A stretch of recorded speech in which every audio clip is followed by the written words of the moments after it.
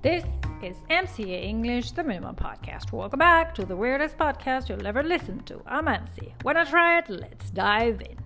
In this podcast, we will explore the meaning of expressions that I've given you in the edition called A Little Bit About Nothing. So, if you haven't listened to that, go ahead, please. There are 15 expressions or vocabulary items in this text that I consider interesting to have a look at. I will deal with them in order of appearance as usual. Ponder, to think about, to reflect on. For example, I pondered the events of the day and realized how miserable my life was. Have time on your hands, to have a lot of free time and not know what to do with it. Example, I really don't know what it is to have time on my hands. Stay in, to stay inside or at home instead of going out. For instance, we went to a movie last night, but tonight we're staying in. Accurate. An accurate statement or account gives a true or fair judgment of something. For instance, it is too early to give an accurate assessment of his condition. Imprint. To fix permanently, as on the memory. For example, war has left its imprint on the strained faces of these people. Flew by. To pass someone or something at a great speed. Example, I needed to ask Tom a question, but he flew by my desk before I could get his attention. Duster. A feather duster, or duster, is a stick with a bunch of real or artificial feathers attached to one end. It is used for dusting and cleaning things.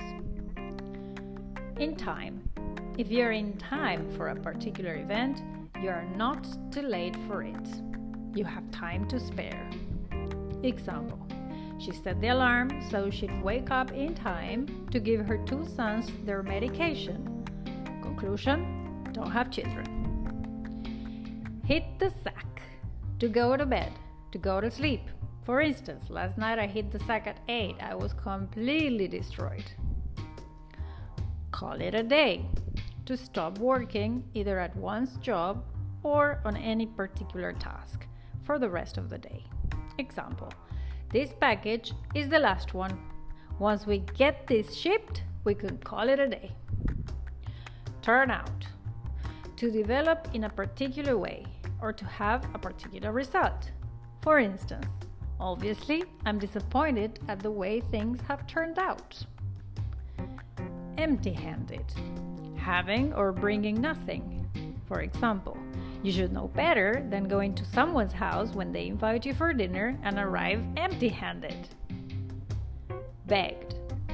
If you beg someone to do something, you ask them very anxiously or eagerly to do it. For instance, I begged for help, but nobody did anything.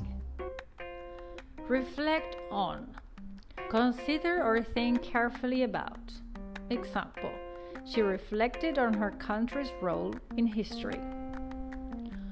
Suppress. If you suppress your feelings or reactions, you do not express them, even though you might want to. For instance, would you be able to suppress your emotion if I told you we are going to Disney? In the next episode, we will have a new story with more vocabulary and expressions for you to take your English to the next level. Remember, practice makes perfect. This was MCA English, the Minimum Podcast. Catch you later.